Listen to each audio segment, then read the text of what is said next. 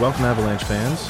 Welcome to the Locked On Avalanche podcast, part of the Locked On Podcast Network, your team every day. Episode 1, I thought it'd be a little bit more eventful than what we have in store today. Avalanche just finished a not-so-good game. There's really no other way to put that, against the Dallas Stars, losing 4-1. Not much really went well for them, and we'll get into that stuff in just a second. But some housekeeping in the beginning. Our Twitter page is up and running, LOPN_Avalanche. So give a follow there. Our Gmail is up, lockedonavalanche@gmail.com. So you can send any questions, comments, or right now concerns about the Avalanche, or just things in general if you want. And yeah, I think we're up and running on pretty much every platform right now. I received an email, honestly, shortly before we just started recording this, saying we're live on every platform. Usually iTunes is the last one, and I'm pretty sure we're up on there now.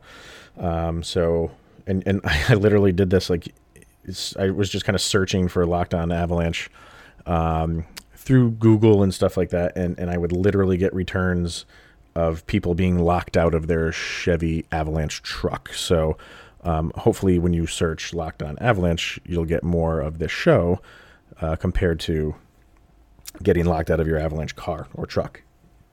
Which, if you have done that, I guess that's some helpful information for you, but I hope this show supersedes that. All right, so yeah, this game against Dallas pretty much just sums up where the Avalanche are right now. And it sums up where Dallas is headed too. These are two teams that are going in opposite directions from where they started the season. Avalanche obviously got off to that very hot start, maybe the hottest team in the league. Dallas, maybe the worst team in the league to start. And how 2 weeks can change that.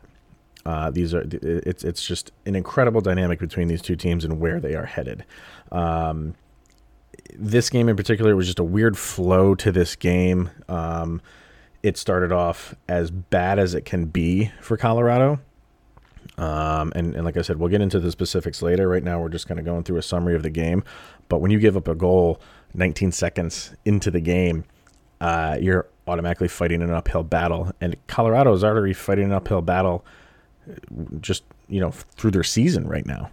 I don't want to make it seem like they're in dire straits and this season is lost and all that stuff. I'm not going that far, but they just lack confidence. And it's amazing how two guys, and you know who those two guys are, Gabe and Mikko, not being there hurts this team. I mean, what happened to all of these off-season acquisitions that we had that were supposed to cure the secondary scoring and shoring up the defense and all this other stuff? Like, now is the time where those guys need to step up, and they're just not doing it. Nobody is. It's kind of bizarre. I really thought with the injuries to Gabe Landeskog and Mikko Rantanen that these guys would take this opportunity, because these guys knew coming into this season and coming onto this Avalanche team what the problem was last year. That, it was a one-line team. That's what everybody was saying in NHL circles. It wasn't any surprise to them. That's probably why they came here, because they saw some potential and all they needed was some help on the back end. And where are they? They started off pretty hot, but they are just tailing off incredibly. Kadri got off to a fantastic start. He's kind of they're playing hard. I don't want to say that they're not playing hard, but just the goals are not coming. Would you really think that this team could only score one goal or no goals against Arizona? Arizona's a pretty good defensive team, but I thought we were supposed to be one of the better offensive teams. Even without Gabe Landeskog and Mikko Rantanen, you still should be able to score goals. You really shouldn't be getting shut out. I don't think so at all. But I think part of it is from the opposition standpoint. There's two things that an opposition hates. They hate the defending champion, whoever that may be. Right now, obviously, it's St. Louis. And they hate a team that is unproven, but is getting a lot of accolades to start a season. And I don't want to sound like the Avalanche haven't proven anything in the past couple of years, because they have. They've gone further in the past 2 years than a lot of people had thought they would. But coming out of a season like they had last year, they were kind of like the hot ticket item.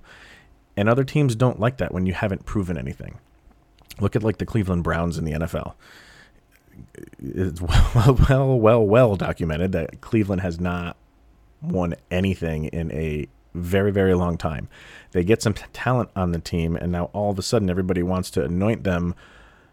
Not they're going to overtake the New England Patriots or anything like that, but a threat to their throne maybe. And what are they doing? They're falling flat on their face because it's the Cleveland Browns and they don't know how to win. Trust me, I'm not comparing the Colorado Avalanche to Cleveland at all. What I'm saying is teams don't like other teams that are getting all these accolades and they haven't shown anything yet. And the other side of it was Colorado. Was it? I mean, this hot start that they got out to that's a thing of the past, very long past. And were they the beneficiaries of them starting off hot while other teams were just getting going? It's the start of a season. Sometimes it takes a couple weeks to gel. Dallas is a perfect example of that. So was Colorado benefiting from that? From other teams needing those couple weeks to get going? And Colorado, they have the talent, and I think the talent came through. And now other teams are getting their legs, they're getting their cohesion, and they're starting to play better than Colorado is right now. So that's kind of where we stand. And it's not getting easier. You got one day off, and New England is looking down your throat. Nashville. Two completely different parts of the country. Nashville's looking right at you, and they're not going to stop. So it'll be interesting to see where we go from here. If I told you the Colorado Avalanche would have 8 power plays, and I gave you different numbers on how many of those power plays that they succeeded on, I don't think anybody would select 0. But that's what happened today. 0 for 8 in power plays. That cannot happen. That really can't happen with this team. I did the game review when Colorado played Vegas, and that second period was a thing of beauty. That was one of the most dominant periods I've seen in a long time from Colorado, and that is a thing of the past. It's kind of baffling as to where they are right now. And this is a team that's beaten Boston. Boston has one loss in the season, and it's to Colorado. They beat Washington. They beat Tampa Bay. Tampa Bay is struggling a little bit right now, but they beat Tampa Bay early in the season when people were still thinking Tampa Bay was going to be what they were last year. You put Colorado up against those teams right now, and you might as well not show up because they don't have a shot, and it's just the confidence is shot. I don't know. We'll go through these periods. It's going to be a bit ugly, but it's something that we got to do. And is there any good that can be taken of all of this? I think there is, and we'll get into that too.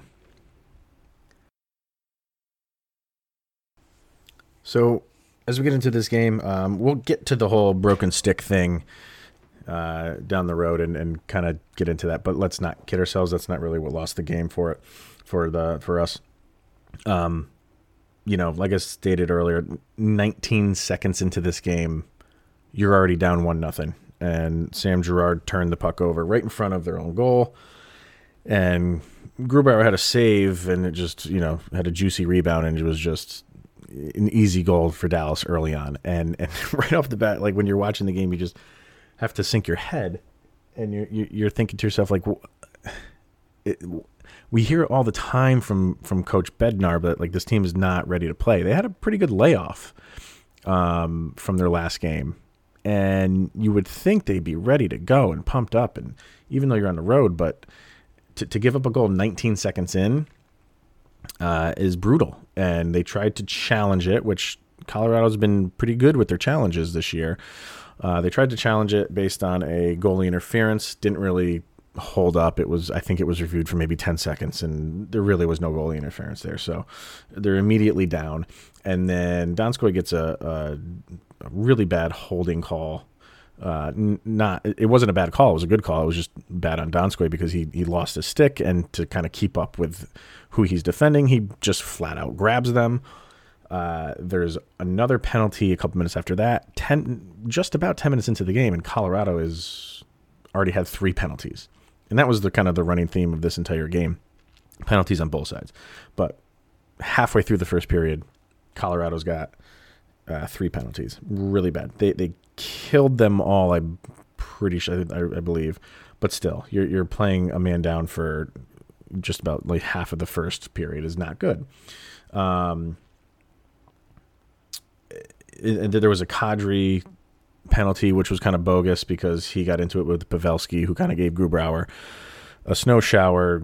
Obviously, Kadri didn't like it too much, and kind of ripped his helmet off, and he got the penalty. Pavelski got nothing. Colorado's first shot on goal did not come until 3:31 left in the first. Again, something that cannot happen. This team is way too talented for that. And the Kadri penalty eliminated Colorado's first power play. So they had a chance to really get back in the game. And that kind of blew it for them in the first power play. But also another running theme was Colorado not getting really much of anything on any power play. The Vegas game, like I keep going back to that second period, it was a thing of beauty. This first period was god awful, and if it wasn't for JT Compher scoring a goal with 30 seconds left on an absolute laser wrist shot, I didn't even know it went in. It had so much force coming out of the net. It would have been a completely lost period. It pretty much was, but that was the one saving grace. And they went in and they were down 2-1. So they had a puncher's chance in this. And then coming out into the second, they were very dominant, which has been their thing this year. It takes them an entire period to get going. And then the second period, they are the aggressors. They had early power play opportunities. They didn't connect on those, but at least they had some. And their power play's got to get going. It's just a little bit too slow. And this is a team built on speed. Their passes they're not quick enough. They kind of hold the puck for a little too long, let the defense get back into the position, and then they decide to pass again. They need to do bang, bang, bang, tic-tac passes, and they're not doing that. So, again, the second period, much improved. They kind of got back into the game a little bit. Like I said, they were the aggressors, but all for naught. Really couldn't get past the Dallas goalie, Bishop, who that guy's just a beast. I think he's like that Geico commercial with the sea lion in front of goal. He's just too big. He can't get past him. So we move to the third, and this is where things got really interesting, and this is where a lot of meetings are going to be had within the NHL with this whole broken stick. If you didn't see it, and I don't remember the name of the player, even though they showed the replay 50 times, I'm more concerned with the call than who the player was. There was a shot from just inside the blue line. Grubauer, he saved it, and it had a short rebound. But on the way, the puck on the way nailed the shaft of this player's stick and broke it, but didn't break it into like right in half. It wasn't a clean break. So when he put his stick down on the ice and hit, I think he hit it, but backhanded it. That's what broke the stick. And Bednar challenged that. And at first glance, you're like, yeah, that shouldn't count. when you look at it over and over and over again, and this is what replay does, we are in a world of microseconds, and if that's a good or bad play or not, if there's, we got hosed on it in the playoffs last year in San Jose with Landeskog in eighth of an inch his skate on the ice or whatever the case may be. But this is the world that we live in right now. And his stick, when he went to go hit it, technically was not bent or broken. I think it was broken on the inside of the shaft, and just that little bit of backhand was enough to break it as he's doing it. It's no different than when if somebody hits a slap shot and his stick shatters as he hits that slap shot and it goes in, that goal counts. So on replay, common sense says the stick was broke when the puck hit it coming through, but you can't see it bend enough to be definitive on that. Is the puck going to break on a measly little backhand right in front of the net?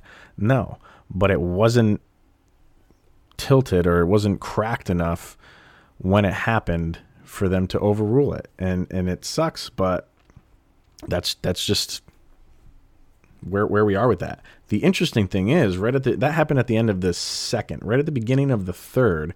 This is why I like the NHL. They put out a memo immediately. And this is what it said. It said, Colorado requested a coach's challenge to review if Dallas's, there's his name. I should have looked at that. Radek Faksa scored a goal with a broken stick. This play does not fit the applicable standards for a missed game stoppage event in the offensive zone under Rule 38.10. Therefore, Colorado is assessed a 4-minute double minor penalty for delaying the game on their second unsuccessful challenge, according to the rule. So Colorado couldn't challenge the broken stick. You can't challenge that. You can challenge that the game should have been stopped. But this rule is saying that Colorado couldn't challenge that the game should be stopped based on that broken stick. So number one, why not? And number two, why did the refs then allow the challenge? I don't have answers to those. It was a very bizarre sequence. They kept the goal on the board. That put it at 3-1. And from there on, it was doom and gloom from that point on. Avalanche were generating really nothing again. You knew they weren't going to get anything past Bishop. And the very last goal they got was Corey Perry. When things are going bad, they're going bad.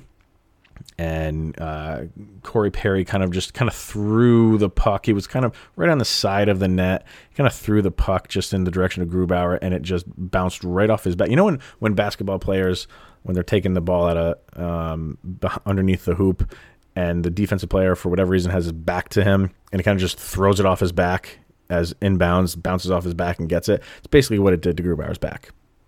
Puck went off his back and right into the goal. And that was two goals that were kind of fluky. The one in the first, it kind of like bounced up in the air, and you got to see the replay of it. It kind of bounced up in the air, and Grubauer were going to reach for it behind him. It didn't get him. Like I said, when things are not going your way, they're not going to go your way until you fix it. And right now, the Avalanche are having a tough time fixing it. And then from there, it was just it was ugly. Like just the last 5 minutes. Excuse me. They just seemed like they were going through the motions. They had so many power plays in the end that obviously came up for naught. And I think it was Comfer got stripped at his own blue line, and they had another chance to go in for another goal on shorthanded. Grubauer made the save, but just stuff like that. You knew the game was over for to want to get it, but it just everything that seemed to go wrong today went wrong. There was no flow to the game, like I stated earlier. It was just ugly from 19 seconds in. And when that happened, very, very few times over the past couple seasons have I really thought the Avalanche are really out of it. But after that happened, even though it was 1-0, the way the first period went, if you watch that first period, you knew it was going to be a long day. And then, just the overrating power plays, the whole stick rule. It was just ugly from top to bottom. and the Avalanche got to get things going. Now, I stated earlier, is there any good to this? Well, yeah, I think you can take positives, maybe not out of this particular game, but excuse me. With the exception of the elite teams, which this year seem to be like Boston and Washington, and then the really bad teams like Ottawa and we'll say Minnesota because we're Avalanche fans. Those teams really don't have ups and downs. It's usually really up or really down. And everybody in the middle has these spurts where they're doing excellent and where they're doing bad. Everybody goes through it. Avalanche went through it last year. When the calendar changed, they had an awful January and February. And it was one of those things where it's like, should the Avalanche sell everything and just look forward to next season or pick up some pieces at the trade deadline? And, they picked up Brassard and that was about it. And they made the playoffs and they finished strong. But teams go through this. Is it good that the Avalanche are going through it now? Maybe that's the only good thing you can take out of this is that this is still a young team. And they don't have that cohesion. It's a young team and it's a new team. They added a lot of new people in the offseason. So maybe they need to go through this. Maybe that like I stated earlier, that the opening, the 8-1-1 start they were the beneficiary of other teams needing to get going. And now they need to get going. So it's not, look, they're a good team. They're missing two of their best players. They'll get them back. The season's, we don't have to wave the white flag. We don't need to have a fire sale. I still think the Avalanche are going to make the playoffs. I still have confidence that they will go deep into the playoffs. It's just when things like this happen, it's ugly, and we all get all flustered. And did we put too much stock into this team this year? I don't think we did. I still think this is a very good team. It's almost like when you get sick early in the year, get it out of the way in the fall so you're not sick in the winter. So that's exactly what I hope the Colorado Avalanche are doing right now. So the Avalanche get a day off on Wednesday and come back on Thursday to play the Nashville Predators. And despite the bad play lately, the Avalanche still are in third place overall in their division. And this is a big game. Right now, Avalanche stand at 8-5-2. Predators are 9-4-2. So the Avalanche win this game outright. In regulation, they're tied with Nashville. The game is at the Pepsi Center, so obviously that helps. And we'll see where it goes. But things need to turn around. They can't.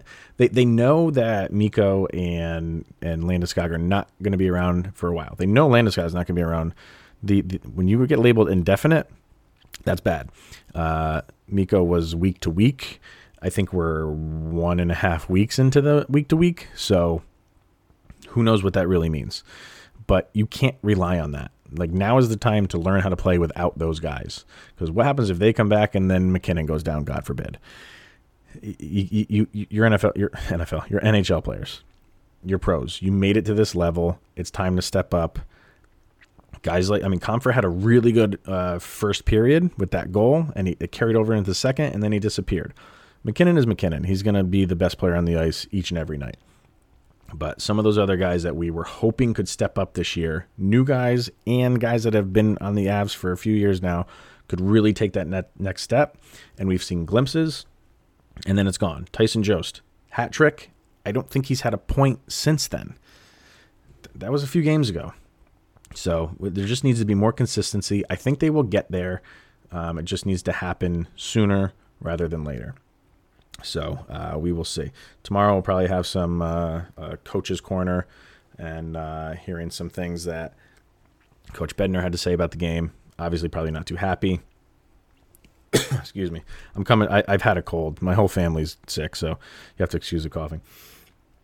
So we'll have some takes from him, some players, updated news, and a preview of the Nashville, Colorado game that's on Thursday. So my daughter wanted to be a part of this show, so I'm going to send you out with her Go Avs Go chant at the end of every episode. So here's my daughter, Jovi. See you guys tomorrow. Go, Abs, go.